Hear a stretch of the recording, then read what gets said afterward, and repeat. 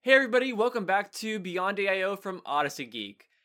I am so excited today. I think this is going to be a really positive review, hopefully. And returning to the show is Michael LaFavor. Hey Michael. Hi, I am very happy, for multiple reasons. One of which is these episodes. Hi, how's it going?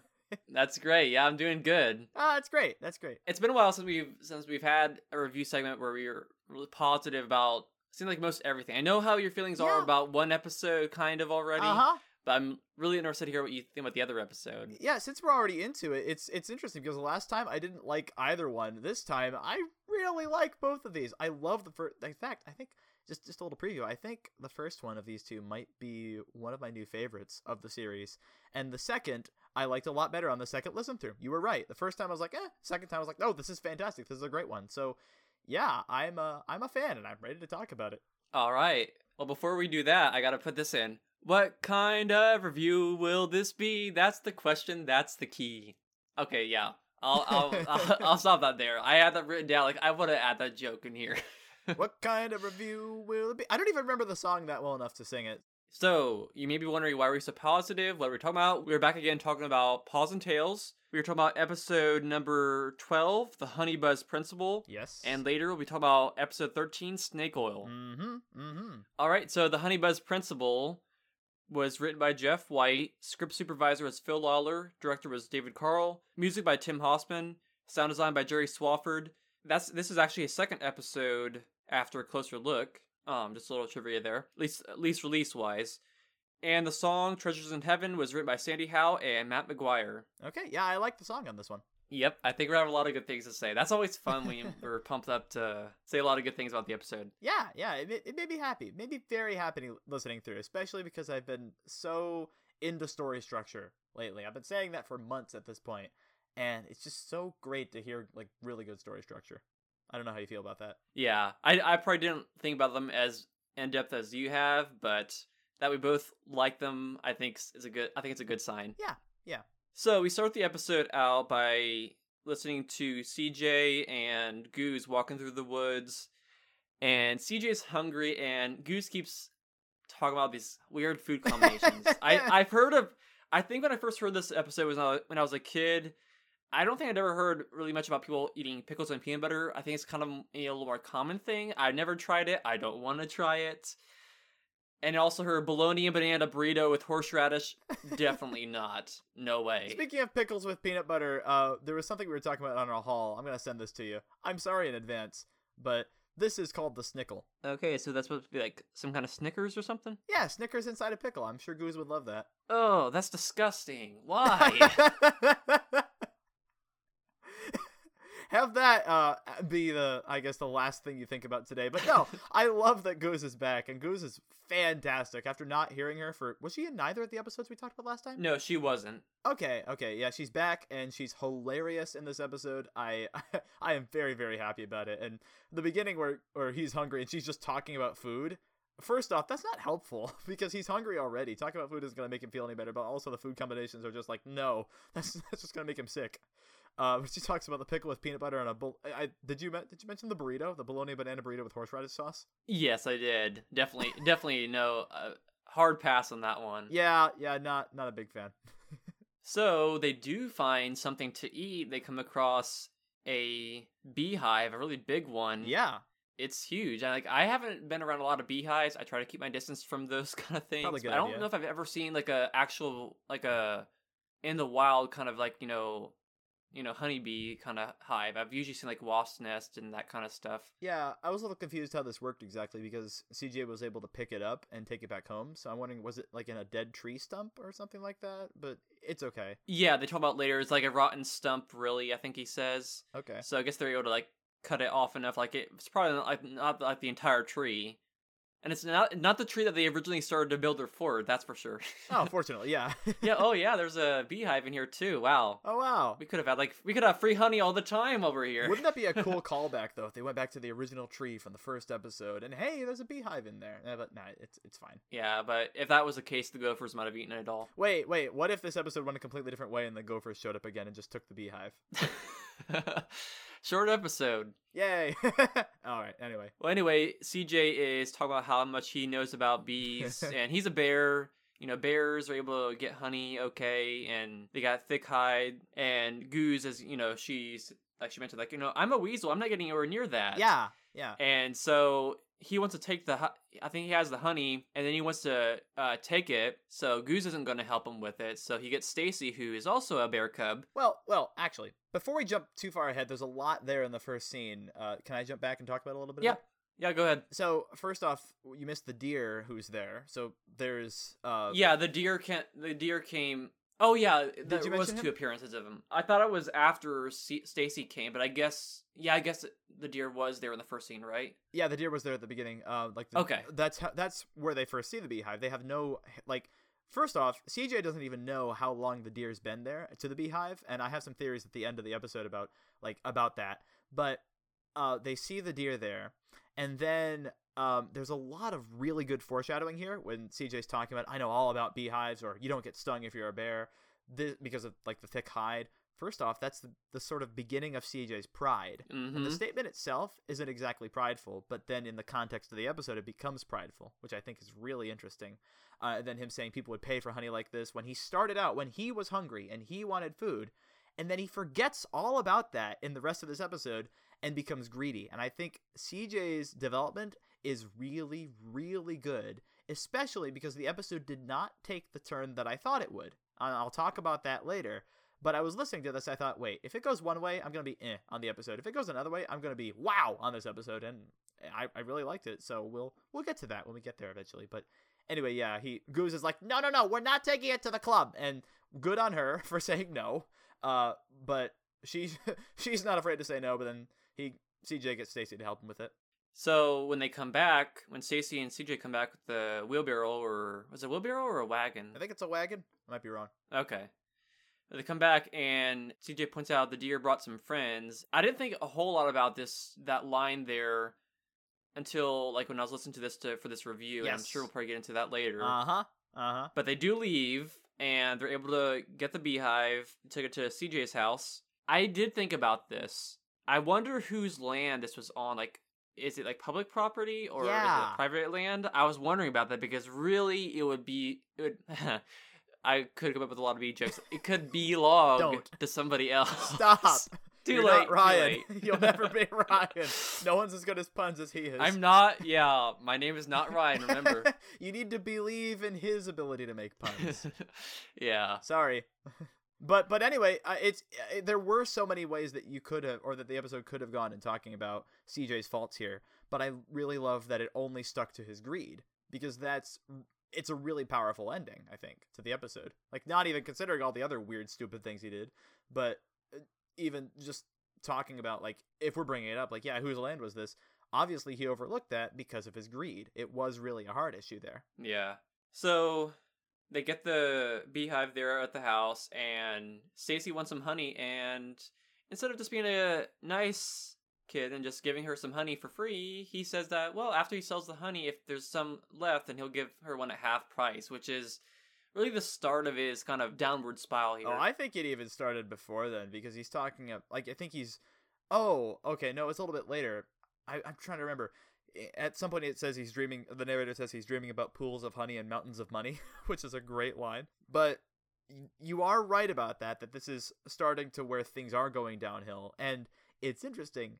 Stacy is both the first person and the last person he talks to when he's greedy. Did you get that? No, not really. Yeah, well, because here he's starting to think about the business, and he says, hey, I'll give you one for half price. At the end of the episode, right before, spoiler alert, he gets stung, he was just talking to her. Did you catch that? It's coming full circle. Oh, okay. I see it now. Yeah. You see why I like the story structure? It's really good. But yeah, he starts a honey stand, and his slogan is, it's just one lick and you'll be stick. You'll be stick. Yeah, it rhymes, but it's not the right tense of that verb. I mean, he's a kid. I didn't even know what he was saying at first. I was like, just one lick and you'll be stick. Wait, what? What did you say? Also, it didn't help that the voice track editing isn't fantastic on this episode. It's okay, but there are a couple lines that are a little bit cut short when they shouldn't be.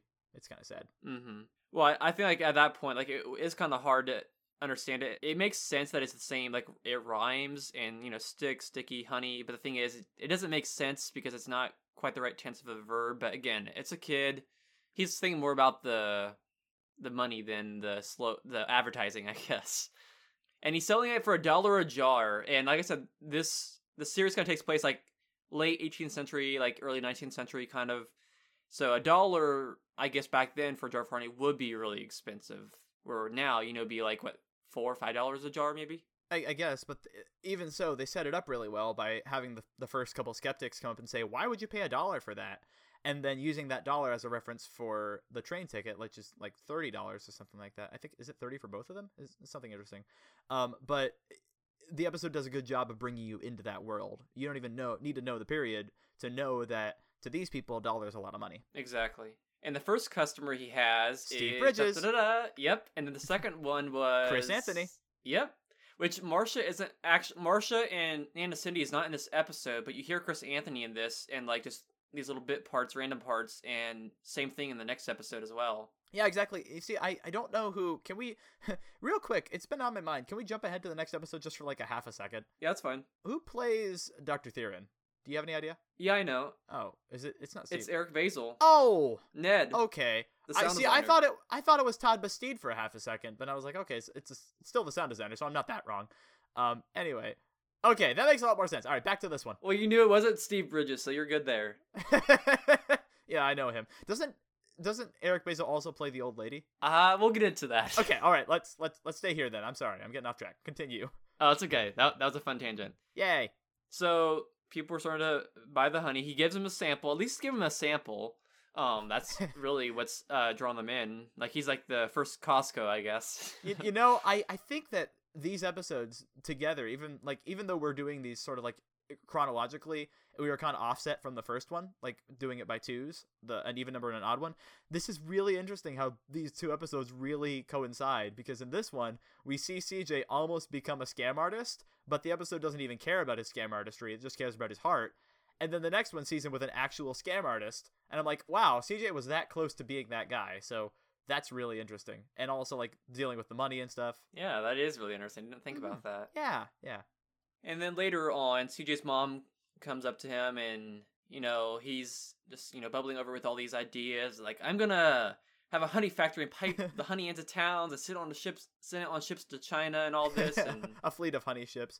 And this is the part, actually, back when he was talking with, Stacy and Goose was like, I'll be over here. Those bees look like they're angry. Like, I've never met an angry bee before, but I bet they look just like these. You kind of hear her off in the distance. I forgot to mention that, but he says that the bees just keep working. They're not going to run out of honey. And that's when I thought, ooh, is this a parallel to like the rich man in the Bible who wanted to build more barns, and God said he was a fool and he was going to die or something like that?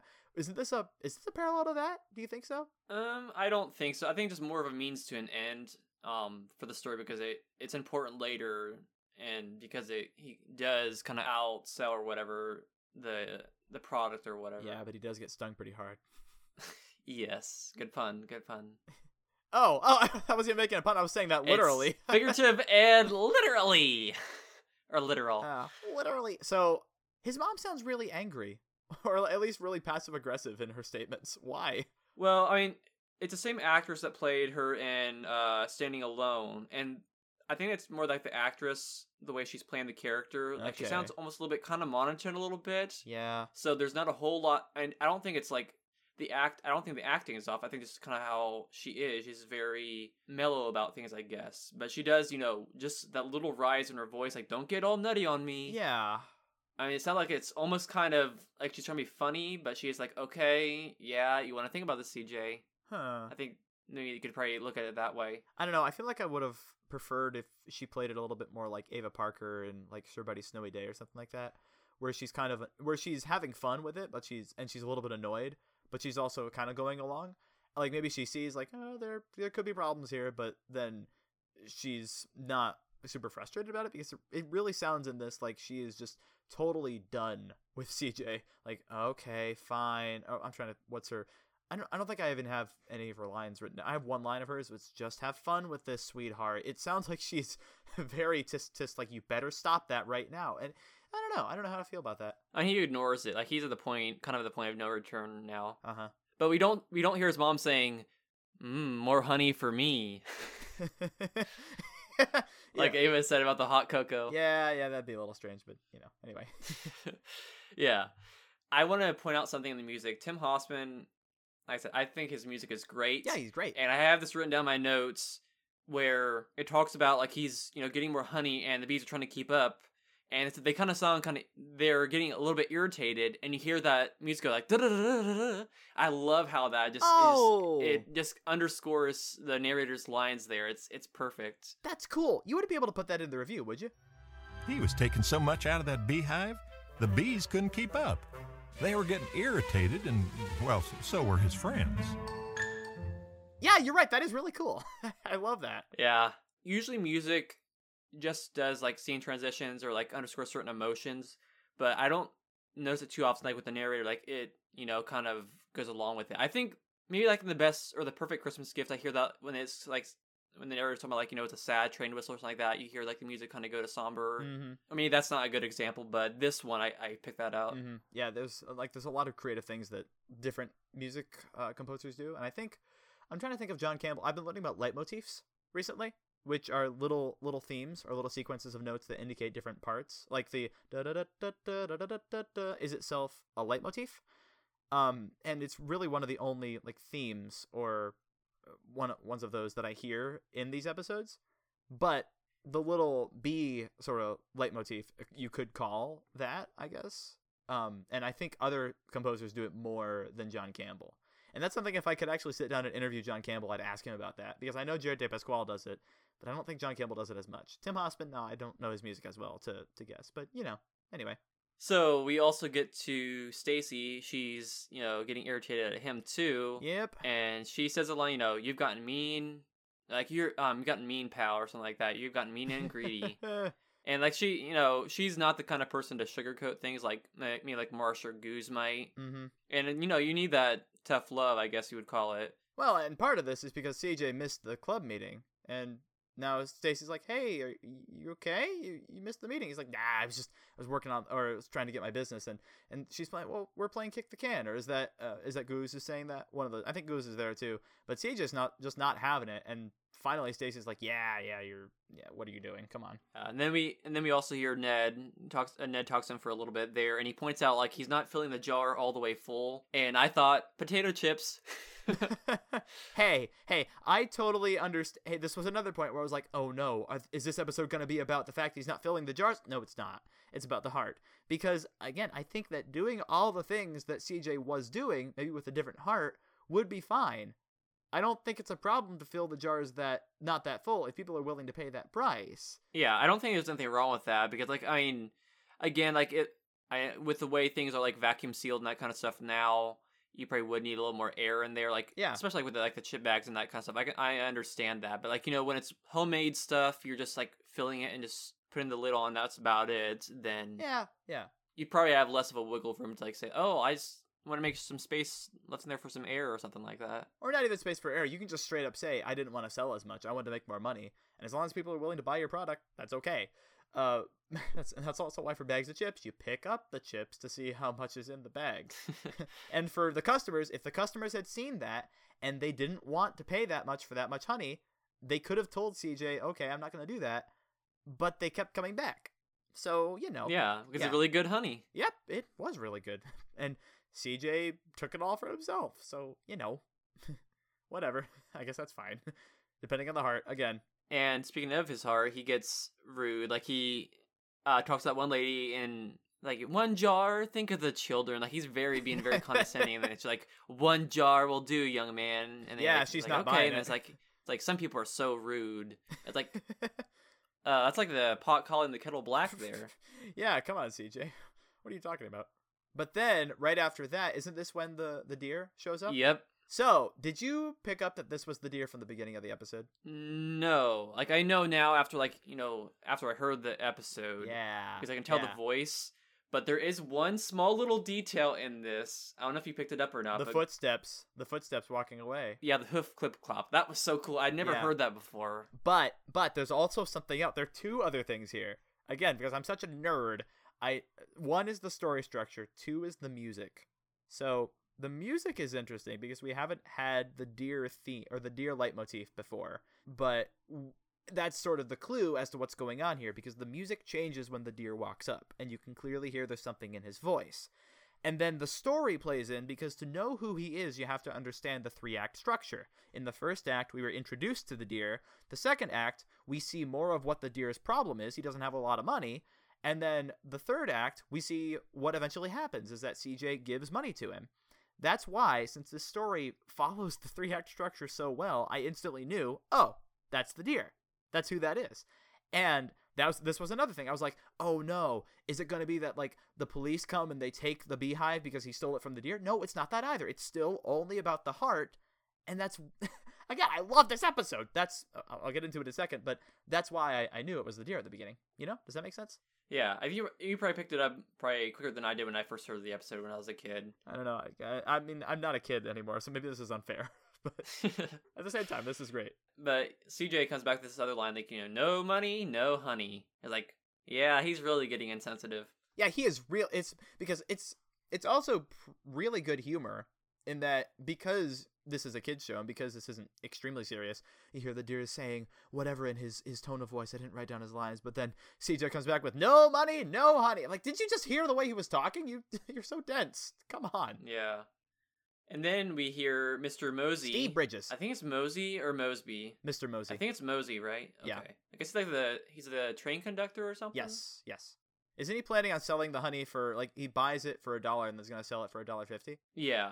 That was another thing. I thought at this point, oh wait, so the plot's going to be that Mr. Mosey ends up taking all his business, and that's why CJ stops. And no, it's not that either. This episode just kept pulling it on me, like, left and right. Like, what's it going to be? What's going to be the final thing that gets CJ? That's great. I mean, there's so many, like, turn-off lanes or whatever that this episode could have gone, but it didn't. Yeah, we should write, like, 6 alternate endings of this episode just for... No. Yeah, the alternate Paws of Tales. It was script supervised by Phil Lawler. I can't do that.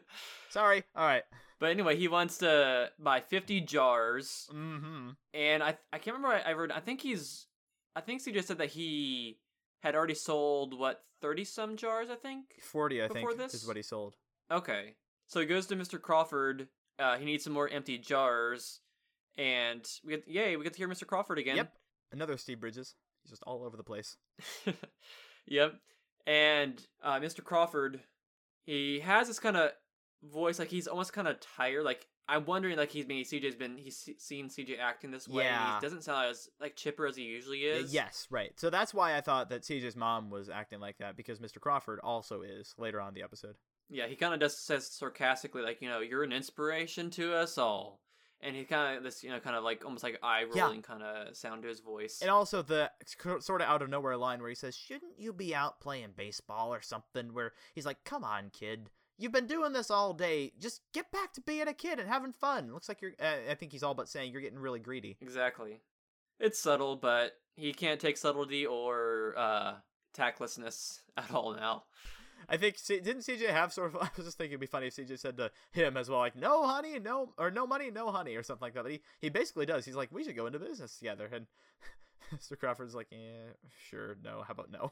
So he's going out the door with the jars, and he gets Stacy to carry them for him. And Stacy, the sarcastic, you would allow me, a mere child, to help you with your business or something like that. Yeah, and fortunately she doesn't straight up refuse him because she's a good person. So she says, yeah, okay, I'll help you. Yeah. And then he's trying to fill those jars, and the bee just couldn't keep up, and he finally just snaps. No, before then, we missed the whole thing. So back to, again, story structure is fantastic. What I was saying earlier, Stacy's the first person that he interacts with when he's sort of greedy, and then she's the last person here. He goes back to what he said at the beginning, and she helps him carry all the jars, which is another big job. And then he says, you want a jar of honey? Sure, for 50 cents. And she's like, are you kidding me? You're still on that? And the line she says is, you're out of control. You've got greed all over you, which is a really good observation. And he hears that and doesn't instantly turn from it. Instead, he becomes even more greedy. So, you were saying? Yep. So he gets upset that the bees aren't making honey fast enough, which they're not machines. And he gets mad, and he kind of snaps, and then he starts, which we hear later, he starts tearing apart and scooping up the honey, like, not being careful at all. And then we kind of end on that scene, and then we hear Stacy going to Papa Chuck. Yeah, quick cut there, which was cool. Yeah. And I wrote part of this down here. She's, like, trying to tell him about CJ, and, like, like, what do you think would help him, or something like that, and said, a good smack to the head. And Papa Chuck said, you think that would help him? Said, well, it'd make me feel better. And she starts by saying, CJ's bonkers. Papa Chuck says, more than usual? maybe that's more like, I don't know, like CJ's usually a fairly normal person. Like Goods is probably a little more out there. Maybe he's referring to how like he first was when he first getting the honey compared to how it is now. It's a well-known fact that CJ's not usually bonkers. Call back. That's a good one. Yay. Anyway. That's a whole lot better than just saying, I'm done over and over. I'm done. Although both are funny. So Goose runs in, not bobbing and weaving, I guess. She's saying, hey guys, CJ just got stung like a bajillion bees or something like that. And it's like, bees can't hurt a bear. They can if he's allergic. Yep, and then we end that scene. It's like, woo. What? Ouch. Yeah. And it's so ironic. But, this is like, anthropomorphic animals. Mm-hmm. It's just like kind of, what is it, poetic irony, I guess? No, it's absolutely perfect, especially with the way that, like, are you familiar with the term, as the kids say, savage? Yeah. Goose is so savage in this next scene, but it works so perfectly because CJ started out with the pride thing saying, like, I know all about beehives, and, like, you don't get stung if you're a bear because you have thick hides, and now, well, he got stung, so, and... They can I start this next scene real quick? Yeah, go ahead. So we start the next scene, and doesn't his mom say, like, you have a visitor, and then Stacy and Goose and Papa Chuck come in, and CJ really sounds sore, and then he's telling them what happened. And there were two lines from Goose that were just awesome in this one, where he says, they weren't making honey fast enough, so I started to tear the hive apart. And Goose says, but it's okay, because he knows all about bees. And I'm like, wow! Wow! She just destroyed him! That was so good. It was so good. The other line was when Stacy says, well, they didn't sting your face, and CJ's like, no, and Papa Chuck says, oh, maybe we should go now, girls. Like, I got it immediately. And then it was drawn on for just long enough for everyone else to get it because he basically said it. And then as they're leaving, Stacy's trying to keep it in, and Goose, as she's like walking out, just over her shoulder, just takes the bow and arrow and completely shoots CJ with it, where she's like, I guess he knows a lot more about bees now than he did before. And I was in one of the cafes at Liberty. I just cracked up. I was like, what is that line? It's so good. It's so funny. I loved it. Yeah, you kind of like John Fornoff did, like when he was crying, writing his script, like, it's okay, I'm a writer. You could have said, like, it's okay, I'm an audio drama appreciator. I don't remember that. When was he crying writing his script? I remember Chuck Bolte laughing over the Hidden in My Heart script, but, Well, John Fornoff, he's talked about it a couple times in Story Chat. Oh, I don't listen to Story Chat. You should. I should. I know Dominic Trice is on there, but yeah. I saw the recording of 2 Story Chat episodes, but I haven't listened to them. Oh, okay. Anyway, I like about this where they don't have to say exactly where he got stung, but they have it just enough that people can pick up on it, and I think it's funnier that way rather than just saying, "Oh yeah, they stung me in the behind." And we get that funny for a couple seconds, and then for the people who didn't get it, everyone else laughs at the joke when they realize what actually happened. In the meantime, I'm cracking up at the beginning of the joke, so I think it's good. I think it really works. Yeah, really the only one that has any sympathy is Papa Chuck. And even he's like, oh, well, we should probably get out of here. Yeah. At least he's the one actually trying to be nice, or at least holding back his laughter more than the other two are. He is the adult. Yeah. So we come to the next scene. I think the narrator talks a little bit about how like he had time to think or something like that. Yeah. And he was about to be sorely disappointed in more ways than one. Wait, did the narrator say that? No, I have that written down. Oh, okay. That would have worked well. And so, I told you about the 3-tick joke before, right? The one that Kathy Buchanan uses a lot. Yeah. Yeah, and especially there's there's a joke in Out of Her Element that what is it? I need to go back and hear that episode again. Is it when, like, Horace's mom keeps burning stuff or setting stuff on fire or something? No, it's when Renee makes a pun, and then Horace gets it in the next scene. Oh, yeah. It's so funny. It's so good. And there's something similar in this one where we have the two jokes from Goose in the previous scene, and then this one, CJ comes out and he's like, look, no jokes about bees or pants, and then Goose just says, are bees in pants?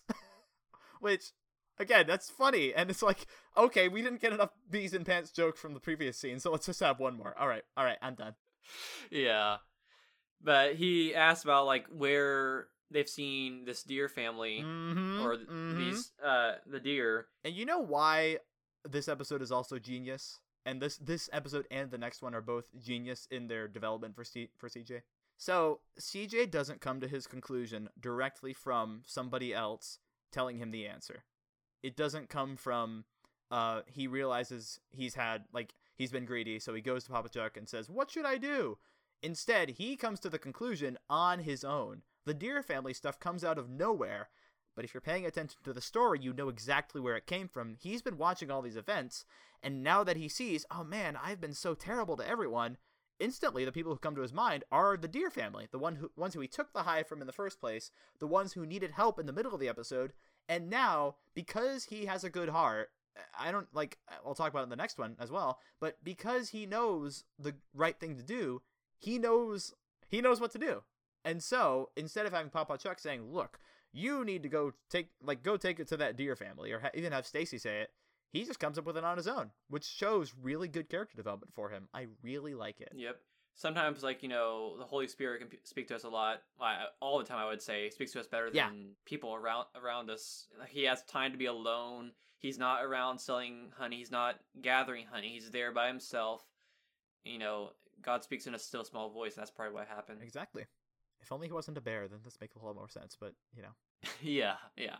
So they get to the train depot, and you hear that same music that you hear when you hear the deer earlier in the episode. Right. And you hear the deer's wife, and we find out that his wife got sick. Her husband was needing to get to Frontera for a job interview, or was it a job interview or like first day on the job or something? I don't know, something like that. Yeah, and then so they're trying to get there, and they're talking to Mr. Mosey. Yeah. And to when I get there and get the money, and really, I mean, I don't blame Mr. Mosey for it. When you're working for a job like that, unless you yourself have the money to do that and you feel led to do that, you're not going to give them free tickets. Right. Yeah. Well, yeah, he sounds understanding about it. Like, I'm sorry, I just can't give you the money. And this scene is even more poignant when you think that part of the reason they don't have the money is because they probably had to spend that money on food because the beehive was gone. Did you know that?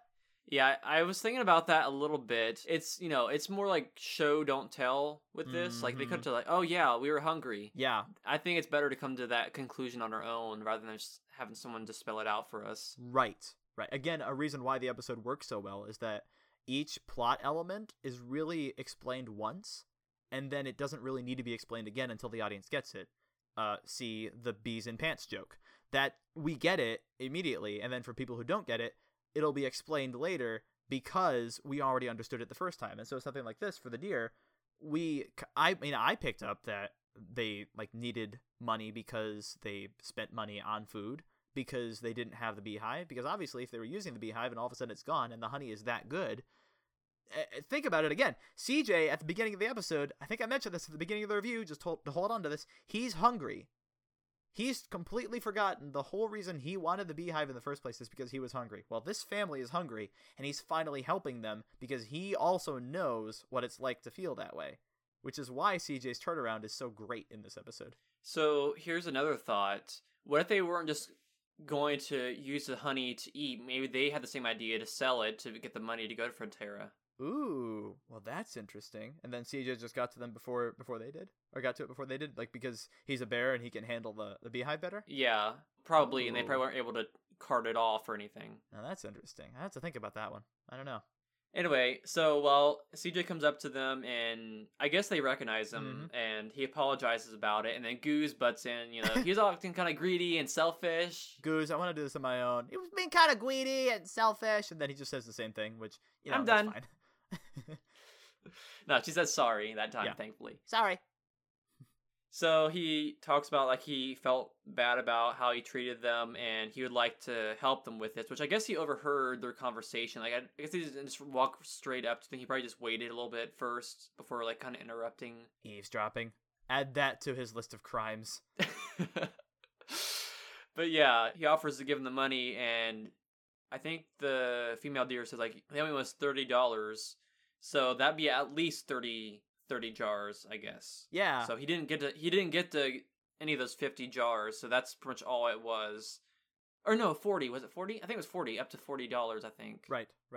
And he spent money on the jars, which was a good portion, and I'm guessing Oh, okay. a significant bit to where didn't he give them like $37 or something like that? Yeah, something like that. Right. So the jars that like any of the profit that he made, some of that he spent on the jars and the rest he just gave away, which that was a great choice. Yeah, and I think what he gave them was actually more than what they needed. Exactly. Which is great. Right. It was generous. And I think part of it, if you listen to CJ, the way CJ's actor delivers it, because he did a great job in this episode.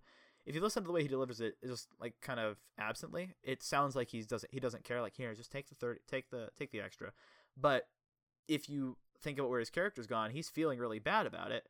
So he's saying, here, just take the extra, because he's okay with them having it. He doesn't want to have the curse. He doesn't want to have the scourge of me anymore. Exactly. Yeah. And he also doesn't want them to pay him back either. Right. That's what a gift is, really. Yeah. No, that's great. I mean, that's what I try to do with people. I'm like, hey, I'll pay for your meal. Or I'll do this for you. You don't have to pay me back for it. And then every once in a while, I'm like, if somebody does owe me money, I just forget about it. Because I don't care. I have enough money. I can share it with people. Mm-hmm. So would you say this episode is a lot better?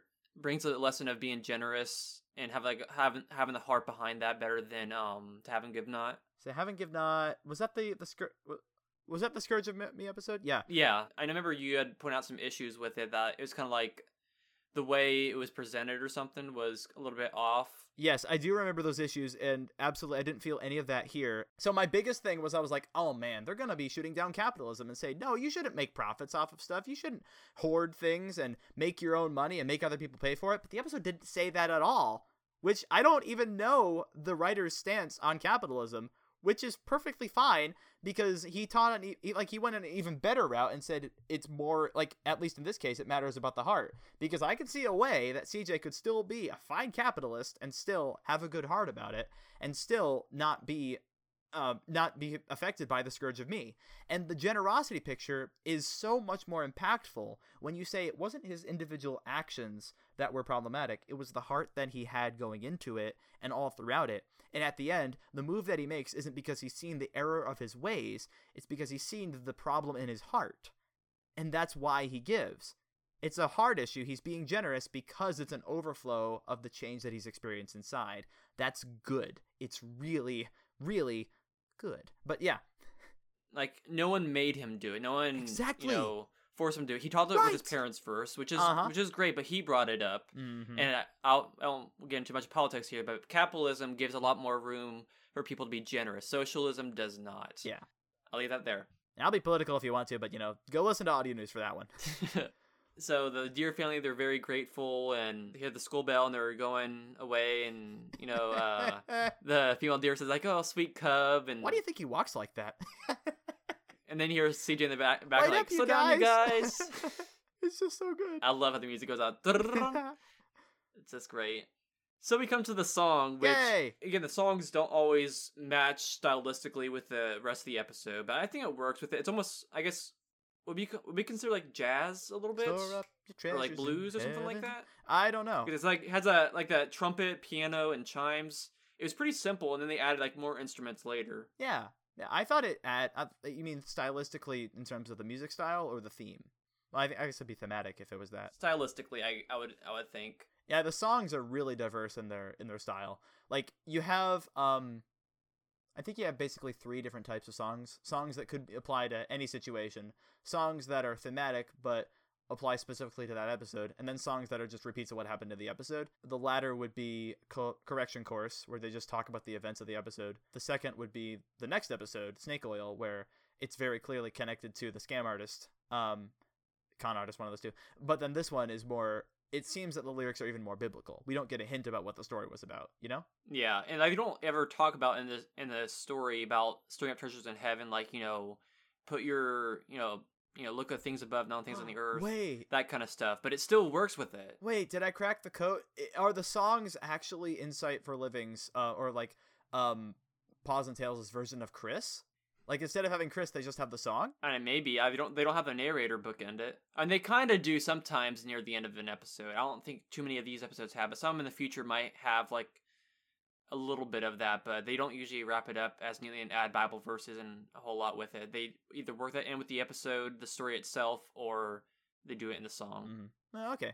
Never mind. I was just playing my inner Ryan conspiracy theorist right there. But anyway. But the song is really catchy. Yes. And this, speaking of Ryan, there are so many money puns. Like, in heaven, I have some written down here. Like, in heaven, no one's in the red. Yeah. And, like, when God says, well done, my favorite one, that's the big ka-ching. Yeah, it's really good. It's really clever. It's Sandy Howell again does the songs, right? Yeah, she wrote this along with somebody else. I'm not sure who's singing the song in this, though. It may be the person that wrote the song with her. I don't know. There's so many interviews I want to do with people. Can we track her down and do an interview? I think you mentioned that a while back. I did! I still want to do it. That. I want to point out one line in here that some people maybe have issue with. Oh. It's like, give to it hurts. I don't think you should. You got to give some more until it feels really good. I agree with that. I mean, it works with the song. I think it's a little bit better put. I mean, it's not quite as catchy as like going with the song, but like a pastor at my church says, don't give till it hurts, give till it doesn't hurt. And that's the same thing. It was just more words. Yeah. Well, how is it different? Like, why would you have an issue with the original version? Well, it's like a lot of words saying the same thing. I think it works, but I think with this, it sounds a little with like give till it doesn't hurt. Sounds a little more like, okay, we're not trying to. I'm not sure what I'm saying. It sounds like a little more tactful, I guess, maybe with give till it doesn't hurt. Maybe. Like, you gotta give some more until it feels really good. Like, at what point is it good, and when is it really good? I'm probably thinking too much into it, but that's one line that I kind of picked out the most. I think the song's more saying when you give, it will feel really good, not give to the point when you know it feels really good. I feel like that's more what it's saying. Like, give till it hurts. You're thinking, oh man, it's going to hurt me to give this. No. It's actually going to feel really good if you give this. I think that's more what the song's saying than give, like how much you need to give, and that's this much. You know what I mean? Yeah. I've heard my pastor talk about it before, like, where him and his wife, when there's been a time, like, if they felt like they should give some money to some people or put a certain amount in the offering, if they came up with two different amounts, each of them had a different amount they thought they should give, they'd always go with the highest amount, which I think is a really, really good way to go about it. Yeah, my parents have done so much for our church, and like not only just giving of their money, but giving of their time. My dad is basically an electrical engineer, and he does a lot of work on people's houses. He's also a home inspector, which is really cool. My dad's awesome. But if somebody has a problem in our church, like in their home or anywhere, he'll go and help immediately for no cost whatsoever. He considers it service. And that's the way that he gives. And he feels really good about that. I think he's about to retire too. I'd have to talk to him and see what his plans are. But I'm sure he would love to just do that for the rest of his life, because it's really, really fulfilling. And my mom too, like with the tutoring that she does for people in our church. She does a lot of that for free, and she considers that kind of giving to be really fulfilling. And I can see that, and I did some of that too over the summer for summer camp. I wasn't paid a lot, and I knew I wasn't going to be paid a lot, but just the work of working with kids and giving of my time to them, that was really impactful. And for CJ, he's not only giving that money, but he's also giving care and like attention to the family of deer who needed just what he could give. It wasn't as much the money, it was the fact that somebody reached out and cared. And that's why giving till it feels good is a good message, and like why this episode really, really works. Yeah. And again, it comes down to the heart. If you're being like coerced to do it, or being forced to do it, or just do it out of a sense of guilt, which I don't think he necessarily did it out of a sense of guilt. It probably had a little bit to deal with that. It was more like, okay, I've been way too greedy. I need to do something. And I can't remember. I thought I wrote this down, but basically, like, sometimes, when you're holding on to something too much and it's leading you the wrong way, sometimes God will have you give that thing up, even though it may not necessarily be wrong. But if it is leading you astray, leading you away from Him, and it can be a bigger hindrance down the road, it's better to give that all the way up just to be safe, I would think. Yeah. Well, guilt isn't necessarily a problem. If guilt could be God, the Holy Spirit, prompting you, hey, you didn't do this. Maybe this is something that you should do, or this is something you should do, depending on how forceful it is. But it is a matter of the heart, and if God is changing your heart and regenerating you in that way, then yeah, he will guide you to make the best decision, right? Mm-hmm. Yeah. And also, I would say this episode, or this song, I guess, does a great job of, kind of summarizing, putting it into song, like Matthew 6:19, like, lay not up for yourselves treasure upon earth, that kind of stuff. It's not, like, fully the same, like, it has, like, the chorus, about moth and rust, and where thieves can't break in, that kind of stuff. Right. It's great. It's not like a, word for word kind of thing, but it makes it a little more, I don't know, it makes it a little more applicable, I guess, maybe. And catchy. Yep, that too. Very catchy. But yeah, that I was wondering. I thought I will talk about it later. I wasn't quite sure. I thought you probably like this episode, okay?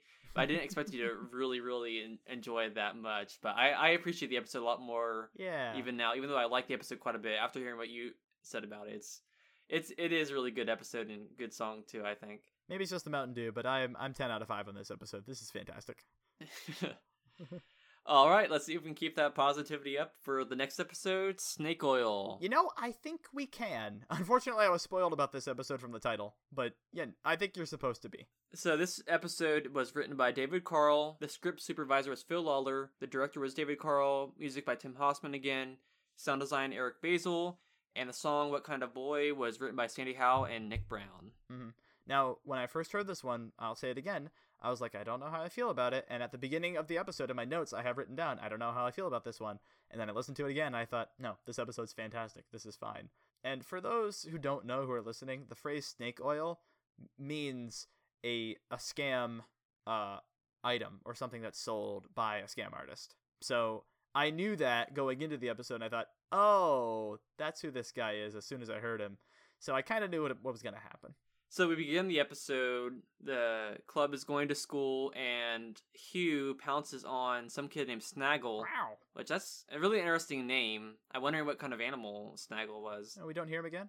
No, we don't hear him in this one, and we really don't kind of hear Hugh. We hear, maybe a sound like his, growl, probably from a previous episode, but that's about it, I think. I imagine that, I'm trying to think of the past episode, maybe Dr. Theron just picks him up by the tail. It's like, what are you doing? Wow.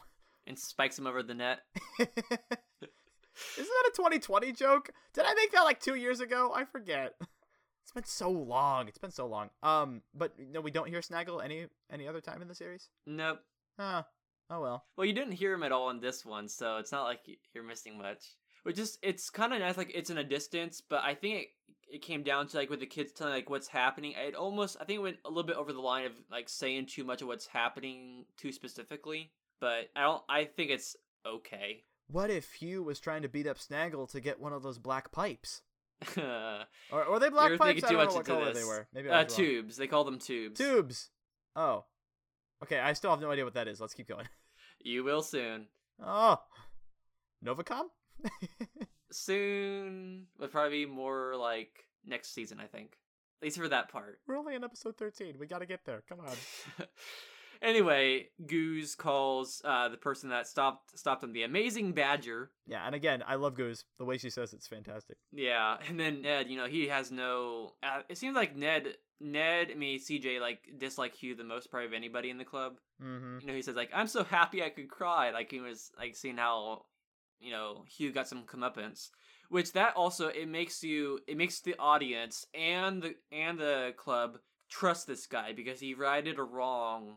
He kind of bested the bully that they're dealing with, and that adds a layer of trust there.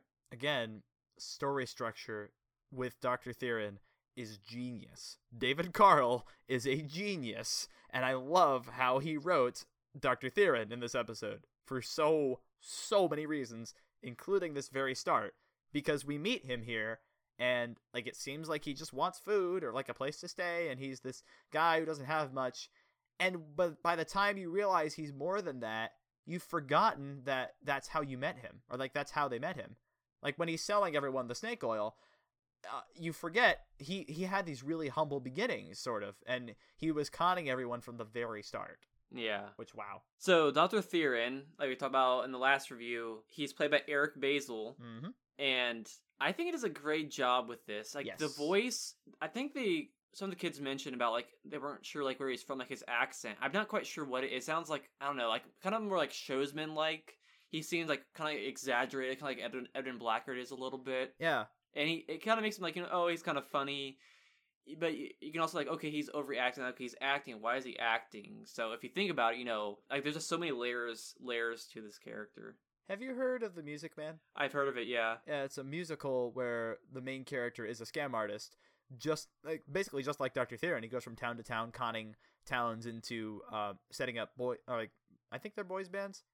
Boys bands. Like for kids, and he gives a speech in that musical that's really, really like the one he gives about like the fear that he sees in the town, and the similarities were just really, really interesting. Yeah, he also talks about this too. Like at the beginning, he talked about he wants some provisions and I think a place of worship for some prayer, and that's the only time you hear him talk about anything related to God or anything like that. And again, me hearing the episode after several times, looking at it like analytically, like you could like there he like, oh, I'm just wanting some food. I want to find some place to prayer. Like when you can kind of tell like they're like he seems like kind of insincere because what happens later. Yep. But it's just his kind of it's his con. He's trying to make people think, oh, he's a good person. Yeah, I wonder if there was any hope for him. I'm guessing not, because he conned so many people beforehand.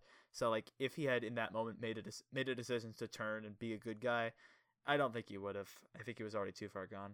Mm-hmm. Like the good people, even the good people of Wildwood couldn't turn him. Yeah. He also has a pretty big vocabulary, and people don't normally understand him. I think he calls them his intrepid guides. What did he say? I don't know, but I think it was good.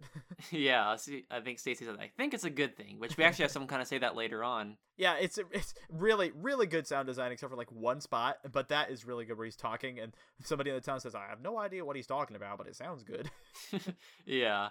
So CJ seemed like of all of them, because this episode does focus on him, he seemed like he seems to latch onto Dr. Theron more than anybody. He talks about him introducing him to Stag Williams, Officer Hunt, Papa Chuck, and all these people. Well, that's intentional because, Dr. Theron sees that CJ is attached to him, and because CJ's trusted in the town, Dr. Theron gets CJ to trust him and then uses him for the con. It's Buck Oliver all over again, right? Well, it's actually, I think, closer to Fairweather Fans. I listened to that episode the other day where, his name, gets Isaac. And he finds out Isaac knows a lot of those people, so he uses Isaac to help him sell the fans. Wait, why can't I remember his name? This is horrible. I'm a terrible Odyssey fan. I can't remember it either. I listened about a week ago. No, I feel terrible. Why? Don't worry about it. You'll probably think about it in the middle of the night. You wake up like, oh, I know his name now. By the end of this review, I'm already thinking about it. All right, keep going. This was really interesting. There was a part of this episode I'd never understood. Like most of his vocabulary I can understand now that I'm, an adult. But there's one part I didn't think too much about because I think Stacey said like some of the stuff on his wagon she couldn't quite read or whatever. And then Papa Chuck says later all these things. It basically alliterates. It says that he's a pharmacist, philanthropist, alchemist. I guess that wouldn't quite be alliteration quite as much with that. And then a phrenologist. And what's that? I'm glad you asked, Michael. Well, you know it now. Exactly. Getting ready for that. So Derek, is that his name? Yes, that's it. Yeah, I got it. Okay, keep going. You could sleep well tonight. I can't. I would have just looked it up on the wiki. Sorry, go ahead. So basically, I looked this up. Thankfully, I actually got the words pretty well, at least close enough that Google could understand me. Basically, it's considered now a pseudoscience. It's basically the study of the conformation of the skull as indicative of mental faculties and traits of character. Phrenology enjoyed great popular appeal well into the 20th century, but has been wholly discredited by scientific research. Yeah, well, that makes sense because he's saying stuff about like people's appearances and the stains and stuff, and saying, "Oh, you've got these fears, and it's manifesting in that way," or whatever. So it totally makes sense. Kind of like Dr. Blackard's degree in child psychology. I still don't know how I feel about that. So we hear like later on, Mrs. Merriweather had invited Dr. Theron to dinner. Yep. He mentions that, and Dr. Theron's still talking with CJ, and he thanks him for all this. And then he asked him, "What does your name stand for? Like, what does CJ stand for?"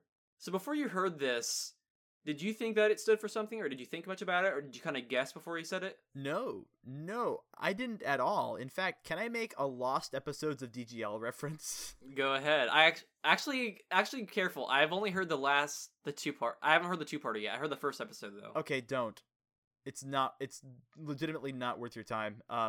But the second episode has another one of those name reveals. But my thing is, the original writer didn't come in and do the name.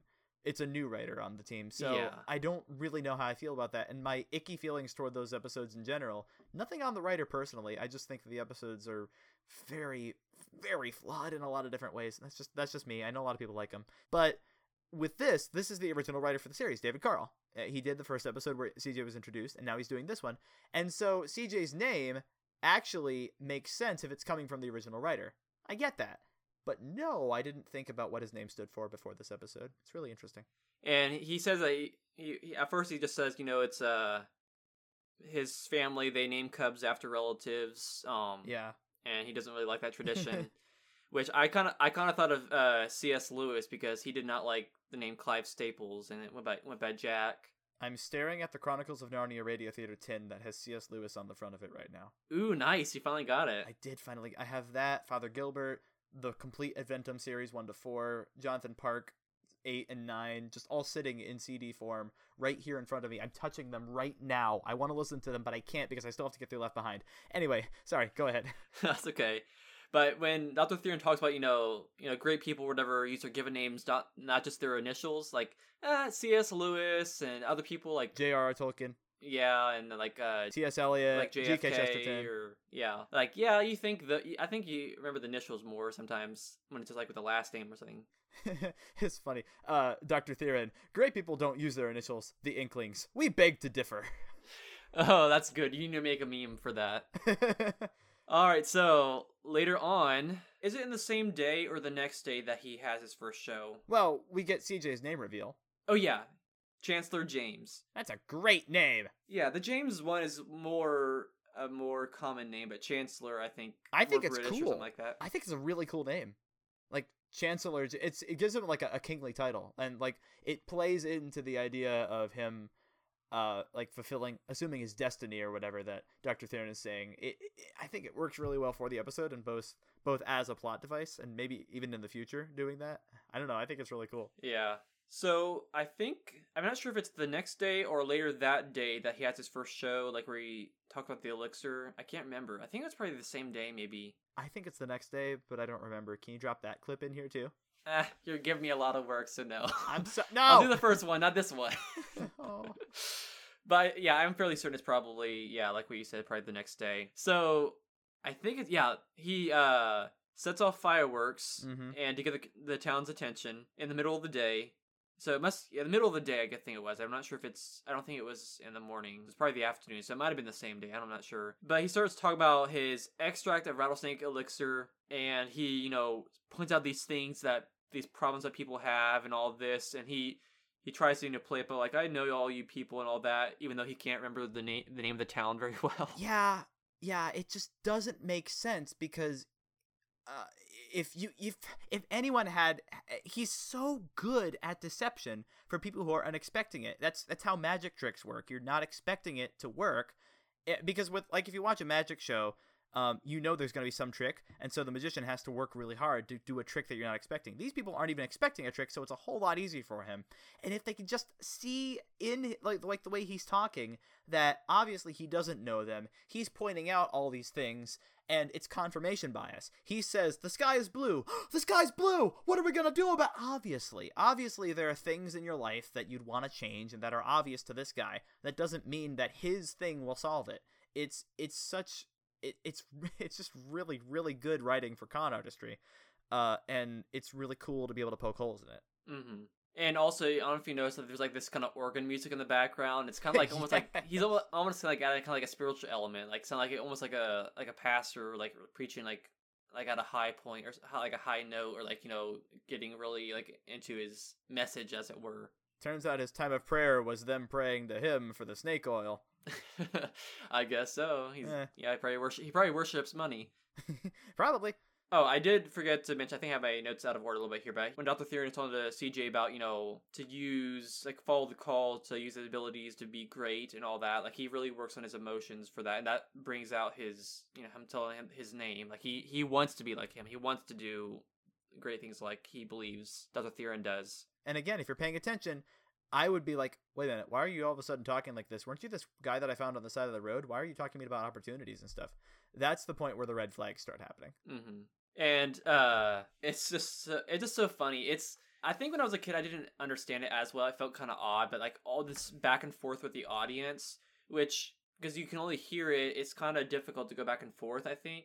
But after hearing it so many times, I get used to it. And it's like, they're almost like in a trance. Like they go back for like, like, you're losing your hair. Yes, my hair is thinning, or something like that. Or like, Yes. There's snakes in the grass and all that. And they kind of respond with it. They're almost kind of hypnotized, kind of.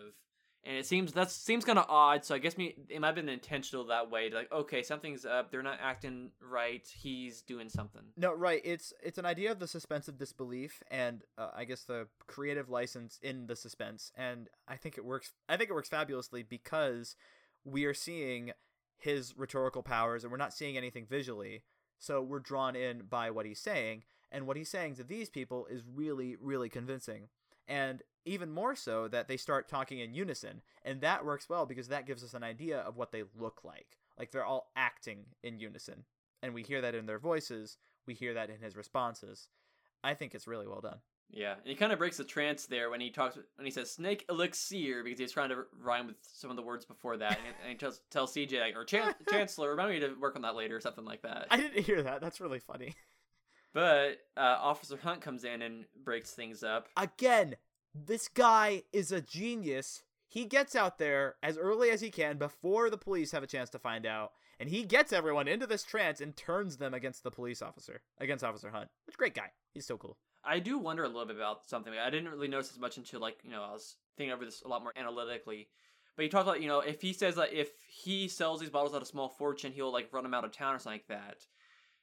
I think it's pretty, comes down to more like one, like, do you have like a peddler's license that I guess that be around the time or whatever? He sounds like he's more saying like, okay, so you're hyping all this up, you better not sell it for a high price. It almost sounds like that's what he's doing. Like, I think he'd be more concerned about, okay, you're a scam, this is a fraud, and you need to leave or something like that. I think the writing could have been a little bit different with that. It starts good. He's like, I've seen people like you and trying to get all the people's cash and then leave town or whatever. But he says, if you sell at a small fortune, I'll run you out of town. Whether he makes it sell it small amount or large amount, that's not the issue. It's the issue, like, one, is he selling something that's real or not? And also, does he have a license to do it? Well, I think Officer Hunt is more concerned that he's selling it at all, because when he says that just giving it away wouldn't be illegal, that's fine because he's not depriving the people of it. And Officer Hunt hasn't seen this kind of scam before, which is really interesting, where he gives it away and then everyone wants more. But, which is, again, genius. But what he's saying is that he knows that if he sells it, he's going to sell it at a small fortune. So he's more concerned with the problem, with the idea of selling it, and then the claims being false to selling it. Like, if you sell it, then I'll have a chance to get on you because I know this isn't snake oil. But even when he's trying to say that, everyone is booing him and jeering at him. So does that make sense? Yeah, he bounces back quickly. Like, it almost sounds like it, but he bounces back so quickly that he probably would have sold them stuff quite a bit for a lot of money. But since he was kind of like, okay, I gotta tread carefully here, and he probably is just such a smart person. He's like, okay, I'll give it free. That'll bring him to band, because I don't think he was intentionally gonna start giving them free bottles to begin with. What do you think? That makes sense. I mean, if he's feeling out his crowd and he thinks that the crowd is really, really wanting it, then it would totally make sense for him to take all their money and run. But as soon as the police officer comes up, he's like, oh, well, time for plan B. And he probably has a dozen different plans of stuff to do. And the second one being really effective, in which he is like, well, I can't make as much money as I want, but I can make tons of money overnight by doing it that way, because he knows how human nature works. Like, he's four parallel universes ahead of everybody else, because like he knows what they're going to do once they find out that there's the last bottle. And the emphasis, I need to find somebody who's really good at studying like con artistry or whatever, but the emphasis of this is the last bottle is really important in the later scene, because that plays into everyone's emotions. Like, they really want this, and you can tell Limited edition. It's a marketing ploy. Something like that, yeah. Well, I mean, limited edition also kind of makes sense. But anyway, it also, like, just jumping ahead a little bit, once we get to the next scene, and there are, like, half the people are kind of like, this isn't really good, but then there are still other people who really want it. Those people who want it need it, and they want it even more than they did before, and that drives them to go in the middle of the night to get it from him. That's why all of this seems to make sense to me, you know? Yeah, that makes sense. Yeah. But yeah, I think there's a lot more to this character than we've actually seen in this episode. So CJ, after they're done with everything, he's asking questions about it and like just trust me or something like that. And he wants CJ to be an apprentice, and I don't think CJ knows quite what an apprentice was either at first. And I think later on, I think the next day when the people come back up to him again. Oh no, I think it's the same scene. Sorry, I think my notes are a little bit off. But like you talk about with the last episode, I'm not sure who plays Mrs. Merriweather. It's obviously a guy playing a woman. I don't think it's Steve Bridges. I think it's David Carl. I think it's definitely not Steve Bridges. I'm pretty sure. I think it's also David Carl, because in the scene where they're talking to each other later on, it sounds like the same voice. Well, David Carl, I don't think to my knowledge, I don't think he's ever been in an episode. Are you thinking Eric Basil? I'm dumb. That's the sound designer. The one plays Ned and my Dr. name. Theron. I can't, and I don't remember. I'm still learning as a Paz and Tales fan. It's okay. It's okay. There might be David Carl might be. I don't know. I think the old lady's Eric Basil. Probably. I don't. If it is Steve Bridges, that's his most convincing different voice that I can't pick out. Now, does she have a name? Mrs. Merriweather. That is Mrs. Her Merriweather. first name. Okay. Yeah. Was that established in the episode? They talk about her, and then because he talked about Mrs. Merriweather. That's like Okay. the one that invited him to dinner, and then she's Okay. the one that's trying to lose weight and trying to get into that dress, and it doesn't really fit. Right. I just wasn't sure that was her name. Okay, I get it now. That makes sense. And he says it's he's giving away free. Someone in the audience, I think one plays the actress is Chris Anthony's playing somebody out there. He's like, that's a steal, and then he says, yes, it is. For a while, I wonder, like, okay, is he saying that directly to her? But the more I think about, like, okay, he's probably just saying that under his breath, but just loud enough for us to hear. It's just not loud enough for her to hear. And like he's like, wink, wink. I think there's a scene where Chris plays two characters back to back, and it's kind of disconcerting. Like, I want some too. Something like that. I would ask you to drop in the line, but I know you're not going to. Yeah, I'm not sure what part you're talking about, but I know you hear at least once or twice. And later on, CJ started talking like Dr. Theron. There's only one jar left. Exactly. Or one bottle left. And it's so funny, but kind of indicative of human nature. Like, some people are like, oh, I used all mine up or whatever. And there's one guy says, I didn't even use mine, but I need more now. There's so many gems of lines that I keep missing in this episode. It's great. Yeah, you need to listen to it a third time. I'll do it. Maybe.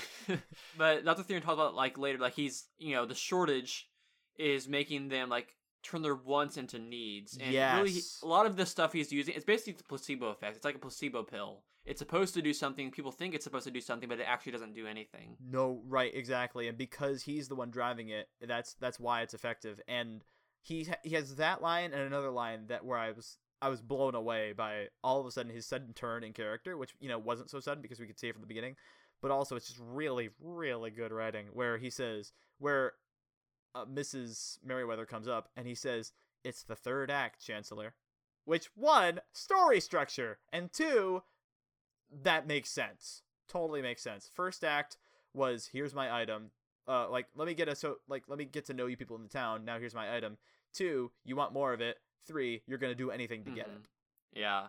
Sometimes they want something so bad that their thinking gets all cluttered up. That's what the narrator says. And I say people aren't always rational. Exactly. Did you get that reference?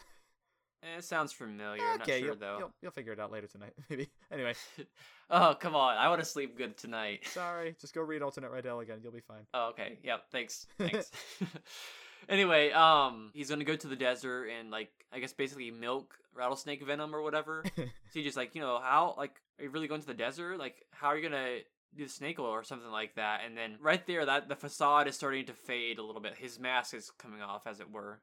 Yeah, from the beginning of that scene, even the narrator says it was clear to anyone who would look around, but that people actually weren't losing weight or the stains weren't moving. And that's when Dr. Theron thinks that he has CJ's trust. And I mean, basically he does, but he's underestimated CJ's will, like CJ's goodness, I think, because he's totally fine with just telling him the whole plan. Like, what? Pfft, haven't you seen it before? I'm a scam artist. That's what I'm doing. Yeah, and he said like basically the recipe is just cough syrup and water, and stream water is best with a little dirt in it. Ugh, gross. Come on.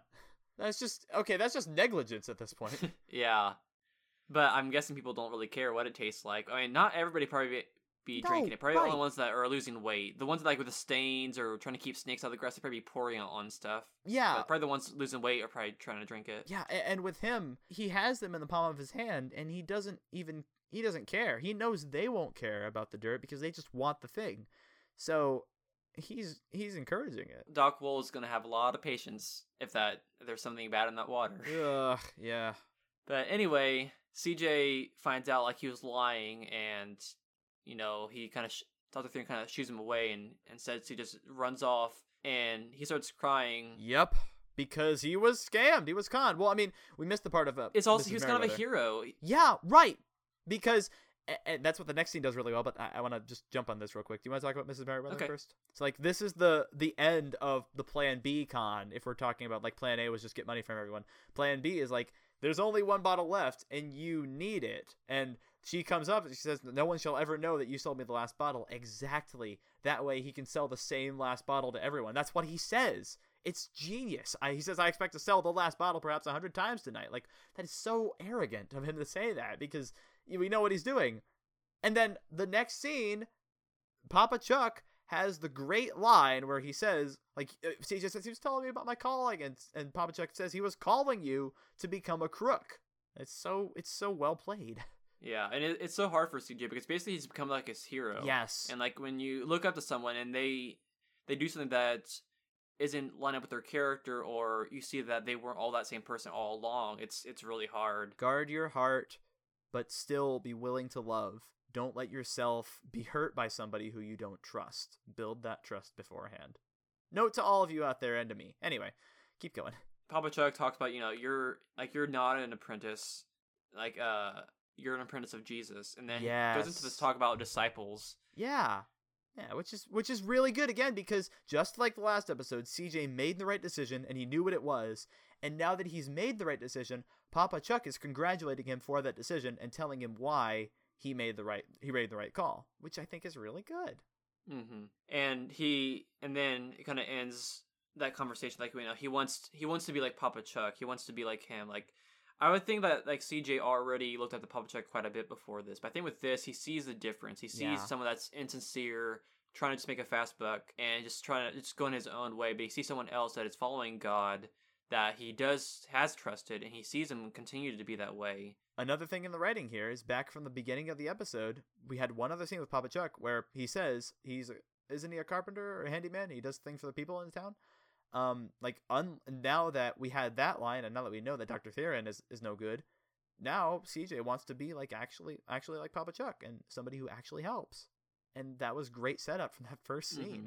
I'm thinking of a song from Pachapire that would really go along with this. Follow a leader who follows the Lord. And we hear, actually, I guess before that, because CJ tells him that, Dr. Theron's a crook, and then he said that he knew and that Officer Hunt was going after him. So I guess because he found out from telegrams or whatever that he had conned other people, but because I guess he couldn't have arrested him for what he was doing already, unless he knew about the last bottle thing. Yeah. But he found out, okay, he has a past record, he's wanted in all these areas, I can go get him now. Right.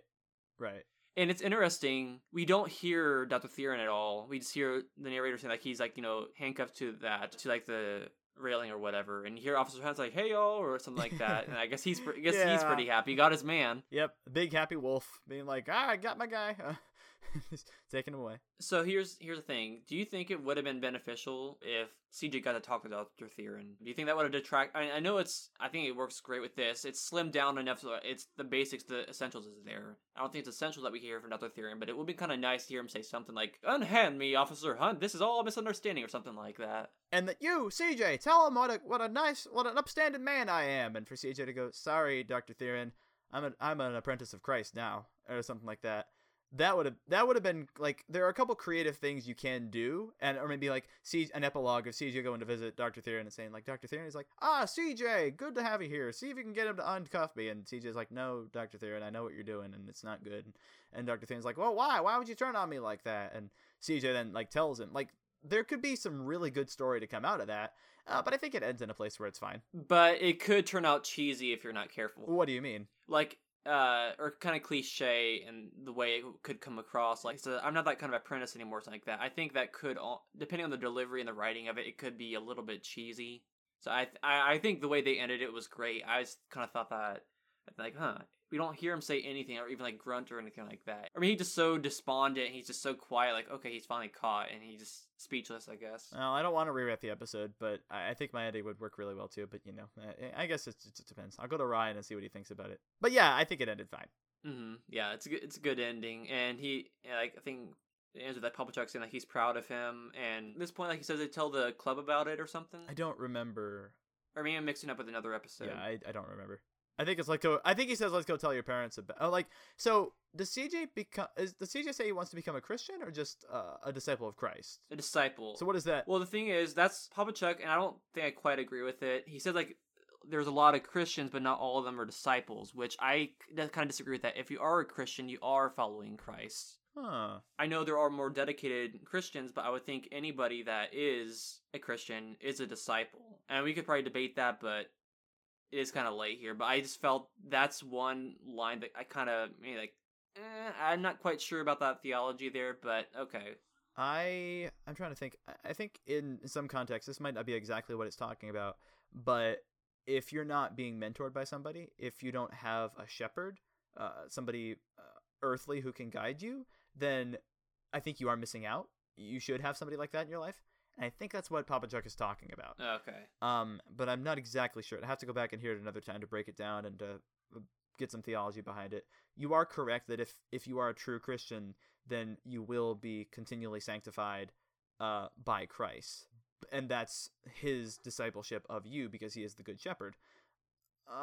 So I don't exactly know what the episode is saying. Again, it's not like they don't spend a lot of time on it, so you could probably look into a lot of things with that or like take it a certain way, but I think it works okay with the story itself. Yeah. I'm just not sure I fully agree with that, but which it happens. There's some stuff I don't always agree with in the show or even other shows too, but that's one thing it's great about having these discussions. You know, you're put on your thinking cap a lot more. See, okay, is this something I believe? Is this something I don't believe? And it's great. Well, especially with this series, because we've gone with the precedent in the series of they do bring up, or David Carl brings up big theological issues, and we're here to discuss them. And I operate on the assumption, I've said this tons of times, good episodes poor episodes make you critique the episode. Good episodes make you critique your life. So that's what I think this episode does, is it brings up good questions and has me think, okay, how can I apply this to my life? And I think if we're holding the episode to that microscope, that's good. So if there's a little nitpick, that's perfectly fine to bring that up, and I'm okay with it. So we come to the song, which I want to say I love this song. It's probably one of my favorite songs from season 1, and probably one of my top 10 songs from the series, Okay. I think. Yeah, it's fun. So I'm not sure what you would quite describe the style of this song. It almost sounds like carnival-like music, kind of, almost. Not carnival, no. More country. I don't think it sounds much like country. No? It sounds, I don't know, like more like a show tune or something like that. I don't know. Yeah, that makes sense. It's probably like the most conversational song, like back and forth. Usually, like we have a little bit of like Kid of the Kingdom and I forgot about that song. like God with the Wind, or like or we know God is by the things he's done. Like there's people talking back and forth to each other, but this is like it's totally just a conversation. Really, it's not like talking to the audience like, oh, let's have these asides. It's a total conversation, and I think it does improve. I know you didn't like the song for like correction course that much. When you're wrong, you're wrong.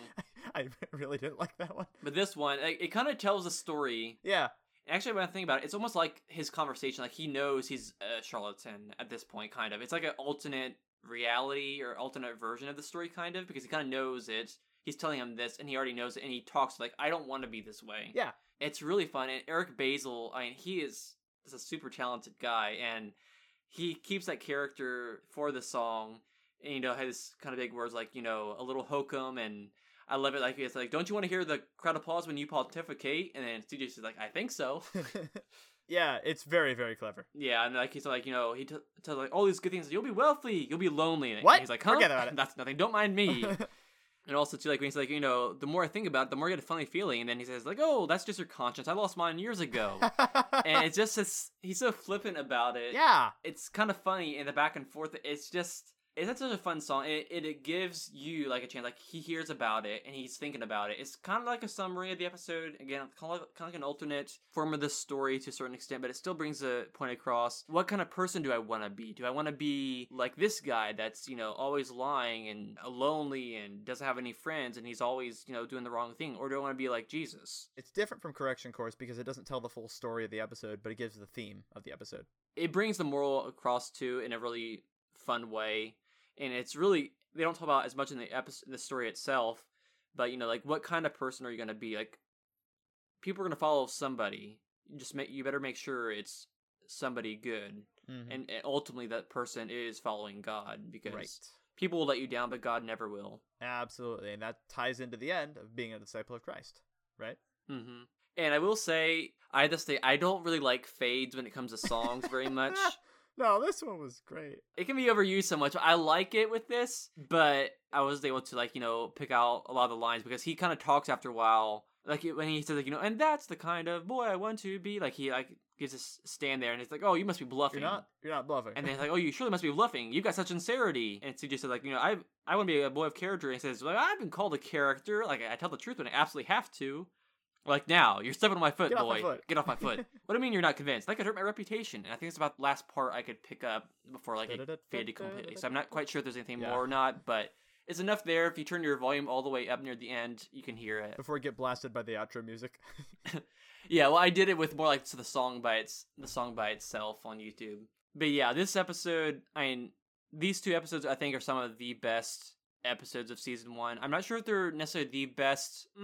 Probably being a top half of the series, I think. But so far, I think some of the best episodes in the season that we've reviewed so far. I think I'm starting to feel the difference between my favorite and the best, because even if this episode is objectively one of the better ones, it's not necessarily my favorite.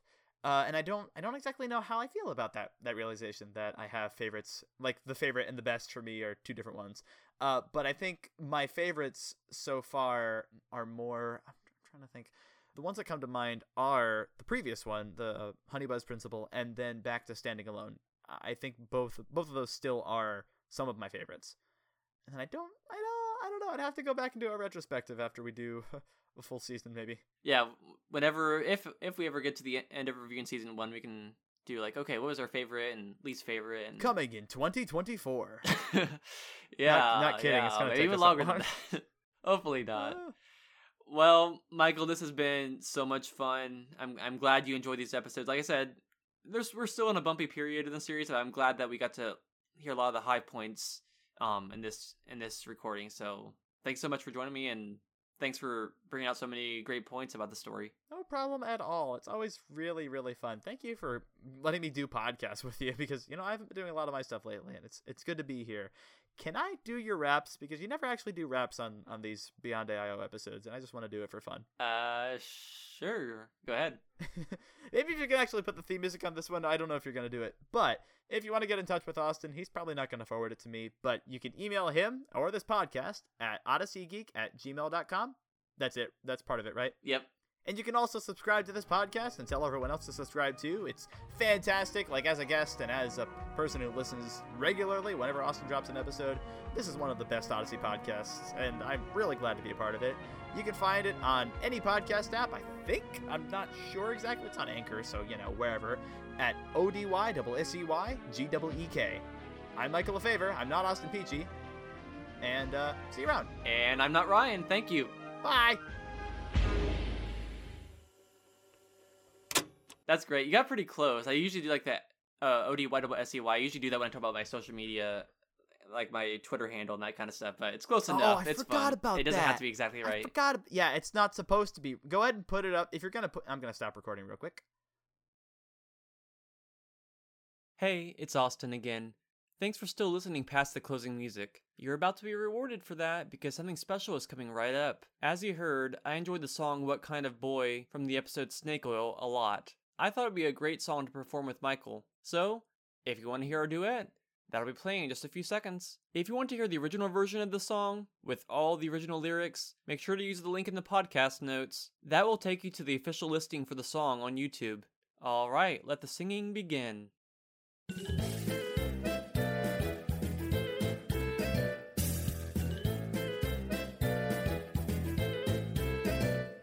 I'm a master of deception. I'm an expert in half-truths. Misdirection, I'm perfection. Yes, believe me, 'cause it's true. And I think to be a man like me would be your heart's desire. But it sounds as though you're saying I should want to be a liar. No, that's not it at all. I'm merely saying one should try to take all that you can get in life and forget the hows and whys. So what you're saying is that I should want to cheat? No, persuade. If you learn a little hokum, then you're gonna have it made. It's just a different point of view. But hey, it's up to you. What kind of boy do you want to be? That's the question, that's the key. One who's always fair and square, one who's skilled in trickery. You either follow all the rules, schmools, or you have it all for free. The question here is just what kind of boy you want to be. I can tell you're a tough sell. I'm gonna have to use the good stuff. Let me put it another way for you. Boy, don't you want to be important? Don't you want to be thought great? Sure. Don't you want to hear the crowd applaud when you pontificate? I think so. If that prospect sounds exciting, you're in luck, lad, can't you see? 'Cause I could turn a boy like you into a man like me. What kind of boy do I want to be? That's the question, that's the key. Straight and narrow. Or slightly bent, with every treasure, A to Z. You'll be wealthy, you'll be lonely. Huh? Oh, that's nothing, don't mind me. It's you who must decide what kind of boy you want to be. I'd like to be the kind who never has a thing to hide. The sort of boy whose words and actions always coincide. But everyone will love you if you convince them you're a star. But it's better when they like you for who you really are.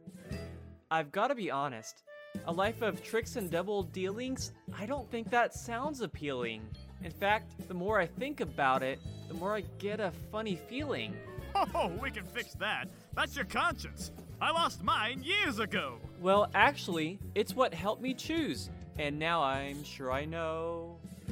What kind of boy do I want to be? The kind that God expects of me.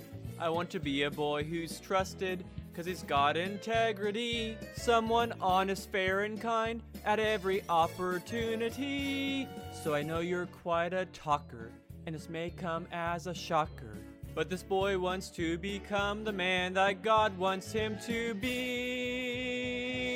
That's the kind of boy I want to be. Oh, you're good. Oh, wait, you're not bluffing? Oh, you surely must be bluffing. Oh, this is really unbelievable. You got such sincerity. I want to be a boy of character. Well, I've been called a character. I mean, I tell the truth when I absolutely have to. Like now. You're wearing my voice out, Austin. Let me stop recording. What do you mean you want me to do it again? I'm never gonna get back to audio news.